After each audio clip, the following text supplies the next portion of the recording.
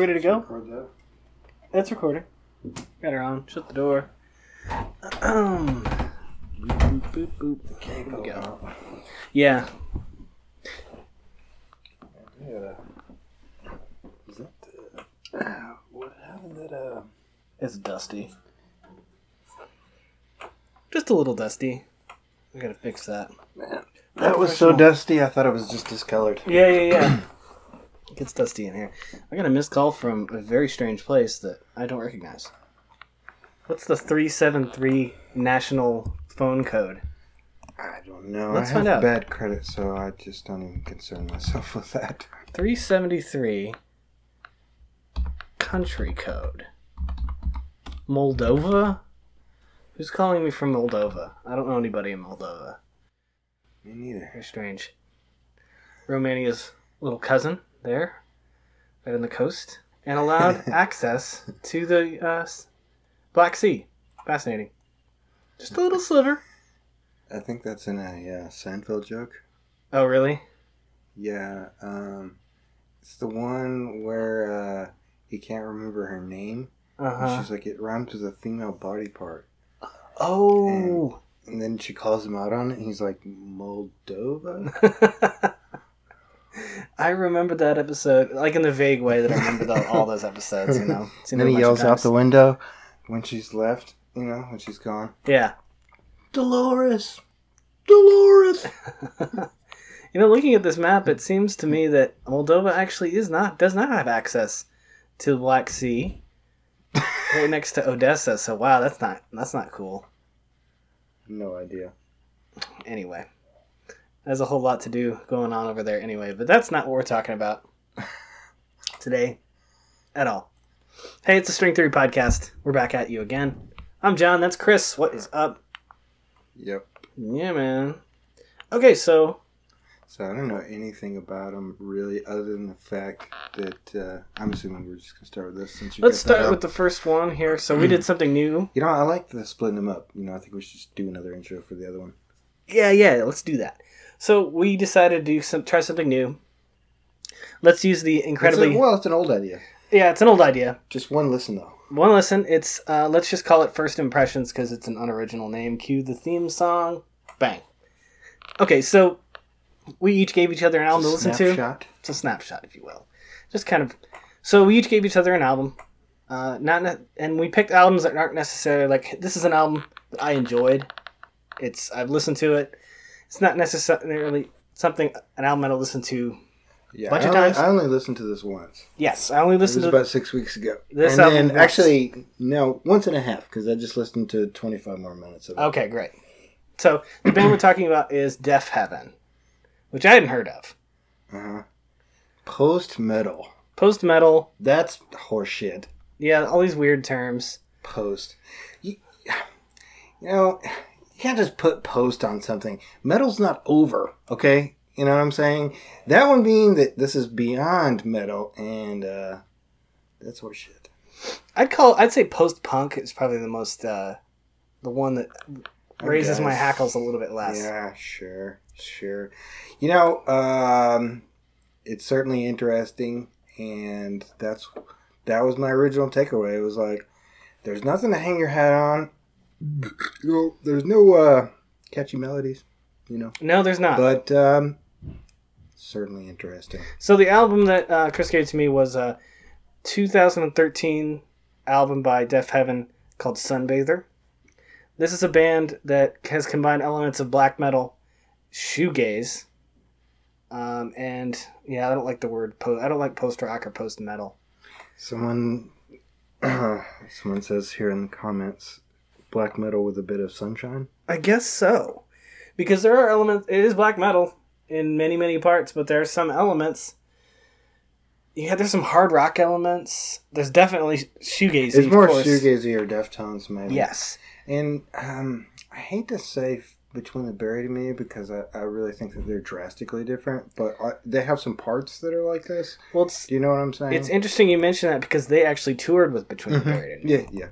Uh-huh. Which is pretty cool. Yeah, I did know that, actually. So, The genesis of the idea of this is that I have so many records that I need to listen to. Mm-hmm. When you're into metal, it's such a there's shit coming out all the time. Yeah. You know what I mean? Like, it's just all the time. And this isn't my particular style. There's no chug. Right. You know that meme? You have no chill. Yeah. You have no chug. They have no chug. There's a t-shirt right there. Yes. Let's see. Okay, we got to make that shit before this comes out. Right. We might have to, back back catalog. Put it in the can, yeah. Yeah. We might need 3 weeks on this one. That is a shirt. Yeah, it is. For sure.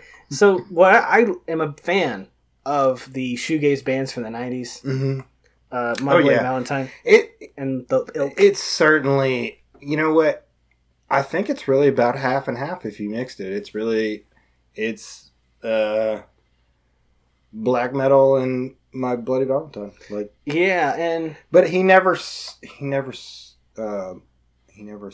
actually. Right. So that's what's interesting too, is that you enjoyed an album with no actual singing. Yeah, so then there's a specific reason for that. Uh-huh. So one little factoid that I like about this too is the name Deafheaven is kind of a tribute, kind of in a roundabout way, to the band Slowdive, mm-hmm. which made some great shoegazy stuff in the 90s, and I think they're actually made a new record around last year. So maybe that could be a first impression. So in a lot of that shoegaze kind of stuff I like, mm-hmm. the vocals are down in the mix and they're near unintelligible. Yeah.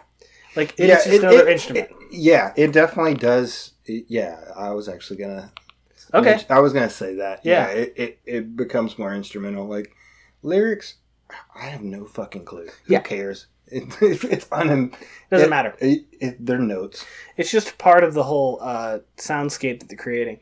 It's almost like watercolor painting. Everything kind of impressionism. Yeah, no detail. Yeah, everything just kind of mm-hmm. fades into everything else. Mm-hmm. And yeah, right. Mm-hmm. Yeah. I mean, here's the thing. It's I kind of like it and I don't. But if they had a show that was $20, I'd fucking go. Yeah. I think this music is go see it live music, Yes. But it doesn't get stuck in my head, Mm-hmm. I was just before this listening to Mastodon. I've got that song Oblivion just stuck in my head. I can just hear it, Yeah. This, I'm just I don't know, Mm-hmm. And I was saying earlier, I was one part is important. And then I was I kind of backtracked it. I walked it back. I was oh, well, this part is actually way different, Yeah. Because it had been a little while since I'd listened to it. Only about maybe 6 weeks, but I listened to so much stuff. So, yeah, I mean, it's they do some stuff that I see why a lot of people that are really into black metal wouldn't like them. Mm-hmm. But it's hard to, I mean, you can shit on them if you're really that way, but you can easily see, it's something different, Yeah. I mean, maybe they're just taking two genres and putting them together. And that's been a thing since the late 90s or early 90s or whatever. Just the constant hybridization of everything. Yeah. Right, but these two styles hadn't, I could be wrong. There's maybe someone out there that's no, so-and-so did it 5 years before. Yeah. But this is why I knew it was a controversial album and I'd just been slacking on listening to it for years. I think this is why I like it too. Mm-hmm. It's because of that clear distinction that they're adding things. I was curious about this, but now I've found out it looks like that they do use the glide guitar technique made popular by Kevin Shields from My Bloody Valentine, using a whammy bar as you're strumming. You're pushing it up and down, right. And it creates this very strange flutter effect that is kind of a little disorienting. Uh-huh. And it also says that they used a Gretsch 6117 for the clean parts, which makes total sense because those clean parts are really chimey and sound very Gretsch-esque. You know what? The thing is there's a real warmth to the record. There is. And I think that comes with just this unbelievable amount of wall of distorted guitars. Just yeah, I guess that is. Yeah. Yeah, because I was even going to say in the other one. Well, fuck that. Yeah, so hold on. To describe the first track of this record, my first impression, it's kind of two sections that they kind of paste together. It's called Dream House. Mm-hmm. So the first section is basically, it's like the kind of manic. Of course, you can't understand the lyrics. They're screamed and they're low in the mix. But it kind of has the energy of a pack of wild dogs ripping a herd of sheep in half. Like, that's really how it is. And then it goes into another section. I mean, that's brutal. That's pretty metal comparison. It is. I guess. But it goes into another section. I was thinking this as I was driving here to come do the podcast. The second section is slow and grinding. And here's what the image in my head it evokes is a Lovecraftian horror. Sleeps deep below the ocean's surface. Okay. It is older than time and awaits to be reborn to rend the world into pieces. That's what a lot of this slower section sounds like. That's just me. That was fucking poetic, man. I was just driving. I'm driving, man. Listen to the record, and I'm like, yeah, that's kind of what it sounds like. Hold on, go back up there. Ribbon microphones. I'm not sure what ribbon microphones are. Microphones, I think, are the older style of microphones. Yeah. It's a bi-directional mic. Yeah. So the ribbon, it's bi-directional. It's kind of interesting. I see what they're saying. That's where the sort of the density comes from. It's the same shit, but on the other side of it, it's just kind of stacking up tracks. Or, do you know what I mean? Mm-hmm. Like stacking up tracks live. Okay, yeah, the voltage output is a little bit lower.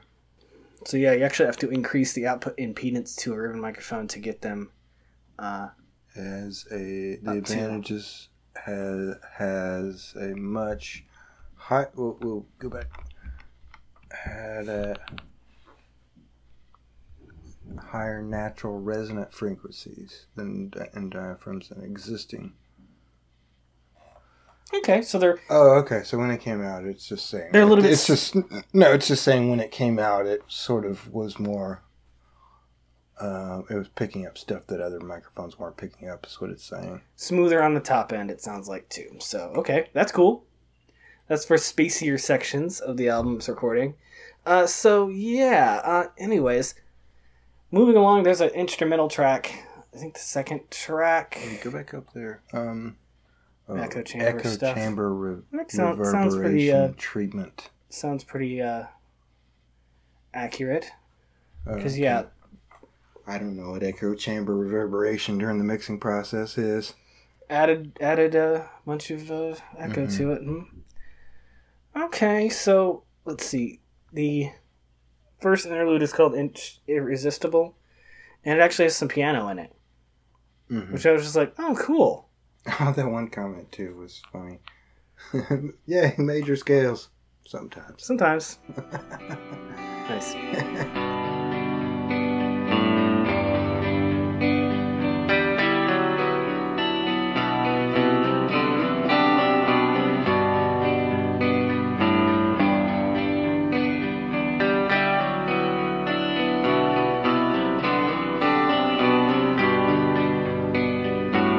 Let's just read some of the comments off this YouTube. Yeah, this album... some of them are really pretty great. This album pissed a lot of black metal fans off just because it's a little bit smoother sounding of a record. There's some more, like I said, hard rock influences. Black metal with a little bit of sunshine. Yeah. It's just like the sun's just kind of poking it through. Someone says, so basically a metal version of Sigur Rós.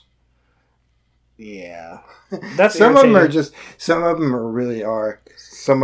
really like, but I actually kind of find like stupid humor kind of funny. Like one of them was like, this isn't dubstep. Just, Yeah. Sometimes I do find like really dumb humor. Yeah. What's cool, another fun thing about this record is it also contains some spoken tracks. Mm-hmm. Yeah. Let's see. Please Remember has a passage from Milan Kundera's The Unbearable Lightness of Being. Which, hey, if you haven't read that, go read it. You might like it. I don't think I have. I've read that and Immortality. Good stuff. The Unbearable Lightness of Being. Mm-hmm. That sounds like one of those movies. What's the dude? Charlie Kaufman. Oh, yeah, it does. That sounds like one of his titles. I think I might have read that. Was reading him right about the time I really liked those kind of Charlie Kaufman movies. So maybe it's maybe it's just this phase that you have to go through. So cool. I do like the artwork. Vox has that series, the Earworm series, Mm-hmm. and one of them was actually all about the Blue Note Records design. Oh, the design of the blue. Oh, okay, cool. We've done so many podcasts at this point. I think I've actually talked about that. You might have. I think I have. But anyway, it does have a very graphic design. I really like it. Orangish pink, very stylized kind of letters. Anyway, to me, it's like shadow. Yeah. And it's on kind of like a pink gradient. Mm-hmm. It's cool. Yeah. I can really dig it, man. Anyway, in that thing, that's what that. It's just the Blue Note albums, and towards the end, they get more and more about typography and that kind of stuff. Nice. Anyways, I was quite impressed with this. widespread critical acclaim. See, I think this is where it comes from, too. Not only was, the reason some people don't like it is because a lot of people did. Right. And I think, I could be just pulling stuff out of my ass, but I might be thinking that this kind of turned on some younger kids to this kind of music. Yeah, maybe not some people. I think that's a positive. Yeah, I think so. Yeah, all of a sudden they do something kind of a little off what their fans might be expecting them to do, and And this is 6 years ago, so this kind of thing when like someone does something different, it can kind of make a lasting impression just because you have that marker in time. It was like, oh, here's a way different album that doesn't sound like any, Right. Yes, certainly doesn't sound like a black metal album normally. The insufferable pedants that review music for the internet gave it really great reviews. Pitchfork gave it an 8.9, got an A from the AV Club, 4.5 stars from Consequence. Let's see, 9s out of 10s, kind of going along the board. Rolling Stone gave it 3 out of 5 because it's not a Bob Dylan album. Let's see. So, yeah, this album was really, really well received. Kerrang would be my go-to. Go-to for? Okay. Yeah, they do metal. Oh, okay. Yeah, of course they do. I tend to suffer Pitchfork a little bit. I guess. A lot of times it's like, okay, you're just using reviewing an album to kind of be pedantic. We talked about this a little bit before, but I don't think people really give a shit about reviews anymore. I think it's more the people's reviews now, because everyone has a voice now because of social media and Agreed. It is a little bit of a hate read for me sometimes when I go through new reviews. Mm-hmm. To me, it's just kind of just kind of fluff. Rolling Stone has like all these interviews early on about just saying, "Oh, Led Zeppelin is terrible." Yeah, the Beatles are terrible, and some of these you can just go back. Like I listened to another podcast, the Tully Show, and he had that as a topic. But I just thought it was so funny hearing someone trash Jimi Hendrix. You know what I mean? Like when some of these big albums came out, they didn't always know. Yeah, it's funny too because I think, and all these tastemakers, like they're proven wrong a lot of times. You know what I mean? I do believe it's happening. You never know what's going to last the test of time until it lasts the test of time. Exactly. I think actually Pitchfork has had to re-review albums because they just totally missed the boat. Anyways, so they're in this kind of like saving face. Do over, yeah. Saving face. We were wrong. So, anyways, they get someone else to do it. Speaking of Pitchfork, their kind of pedantic reviews has led to one of the greatest tweets of all time, and I'm going to read it to you right now. Okay. Pitchfork. King Pussy Eater revolutionizes our perception of bodies and spaces with his hit single, Goop on Your Grinch. 7.6 out of 10. I love that tweet. He also spelled pussy with dollar signs. Dollar signs. Okay, yeah, that is one of those tweets that like has wormed its way into my brain, and it can't stop. It just won't stop. The next, I know. One of the best tweets ever. It is kind of a third place, I say, behind the Nixon talking to astronauts in space. Please look it up. You will not be able to stop laughing. So yeah, this made a bunch of best albums lists as well. But yeah, clocking in at just under an hour. But man, I was quite impressed by this record. And you know what? I think the goal for this particular subject that we're doing, where we give each other records. 3 people in this band? Yeah. It initially started as just a duo, which I think is fascinating. Let's see.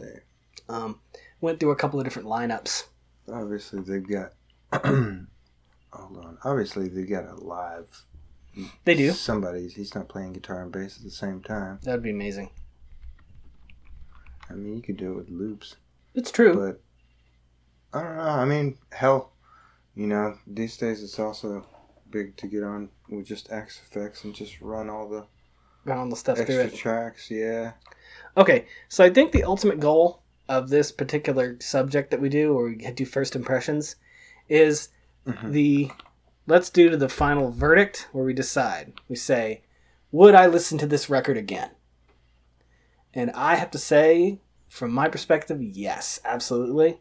When I'm in the mood for shoegaze, when I'm in the mood for black metal, this is the place that I go to get it. This is great. I really like this album. That's cool, man. It's like it's kind of good. Yeah, it's good. You like it. I would say maybe. Maybe. I would say if especially if they were playing with another band that I like, I'd fucking make sure I was there to see him. Okay. I would go if it was like a conveniently cheap Saturday night. I would go see him. Okay. I think it's not my main go-to, but I'm really glad I listened to it. I think it was very interesting. And nice. I certainly wouldn't be like against listening to it, but it might not pop up. Okay. For a while. Who knows? Who knows, man? I never know what hell. I listen to some of the stuff and I'm just like, I never thought I'd be listening to this. Mm-hmm. Mm-hmm. So. Yeah, I think for me, it's like, I wouldn't ordinarily go out. I thought this was their first one. Mm. But, apparently I was wrong. Yeah, so it looks like... Road to Judah, 2011. Yeah, so it looks like, for me, I wouldn't ordinarily listen to a black metal record. But yeah, that's what's fascinating, too, is that, maybe you'll start to like some black metal. But yeah, my love of shoegaze definitely brought me in with these guys. So cool. So all right. So I wonder who else they've toured. I mean, surely by now they've done some headlines. They were saying in the first couple of tours they've done a lot of festivals. It seems. Okay. Let's see. A lot of festivals. South by Southwest. They played Fun in Austin, which I have heard of. Fun. Yeah. Wow. Anyway, so yeah, they toured with... They supported Between the Bear and Me, Intronaut. That band's pretty interesting, too. Mm-hmm. Have you heard them? No, I haven't. Intronaut. You might like him. Okay. All right, man. So that about wraps it up for Deaf Heaven's album, Sunbather, 2013. Check it out.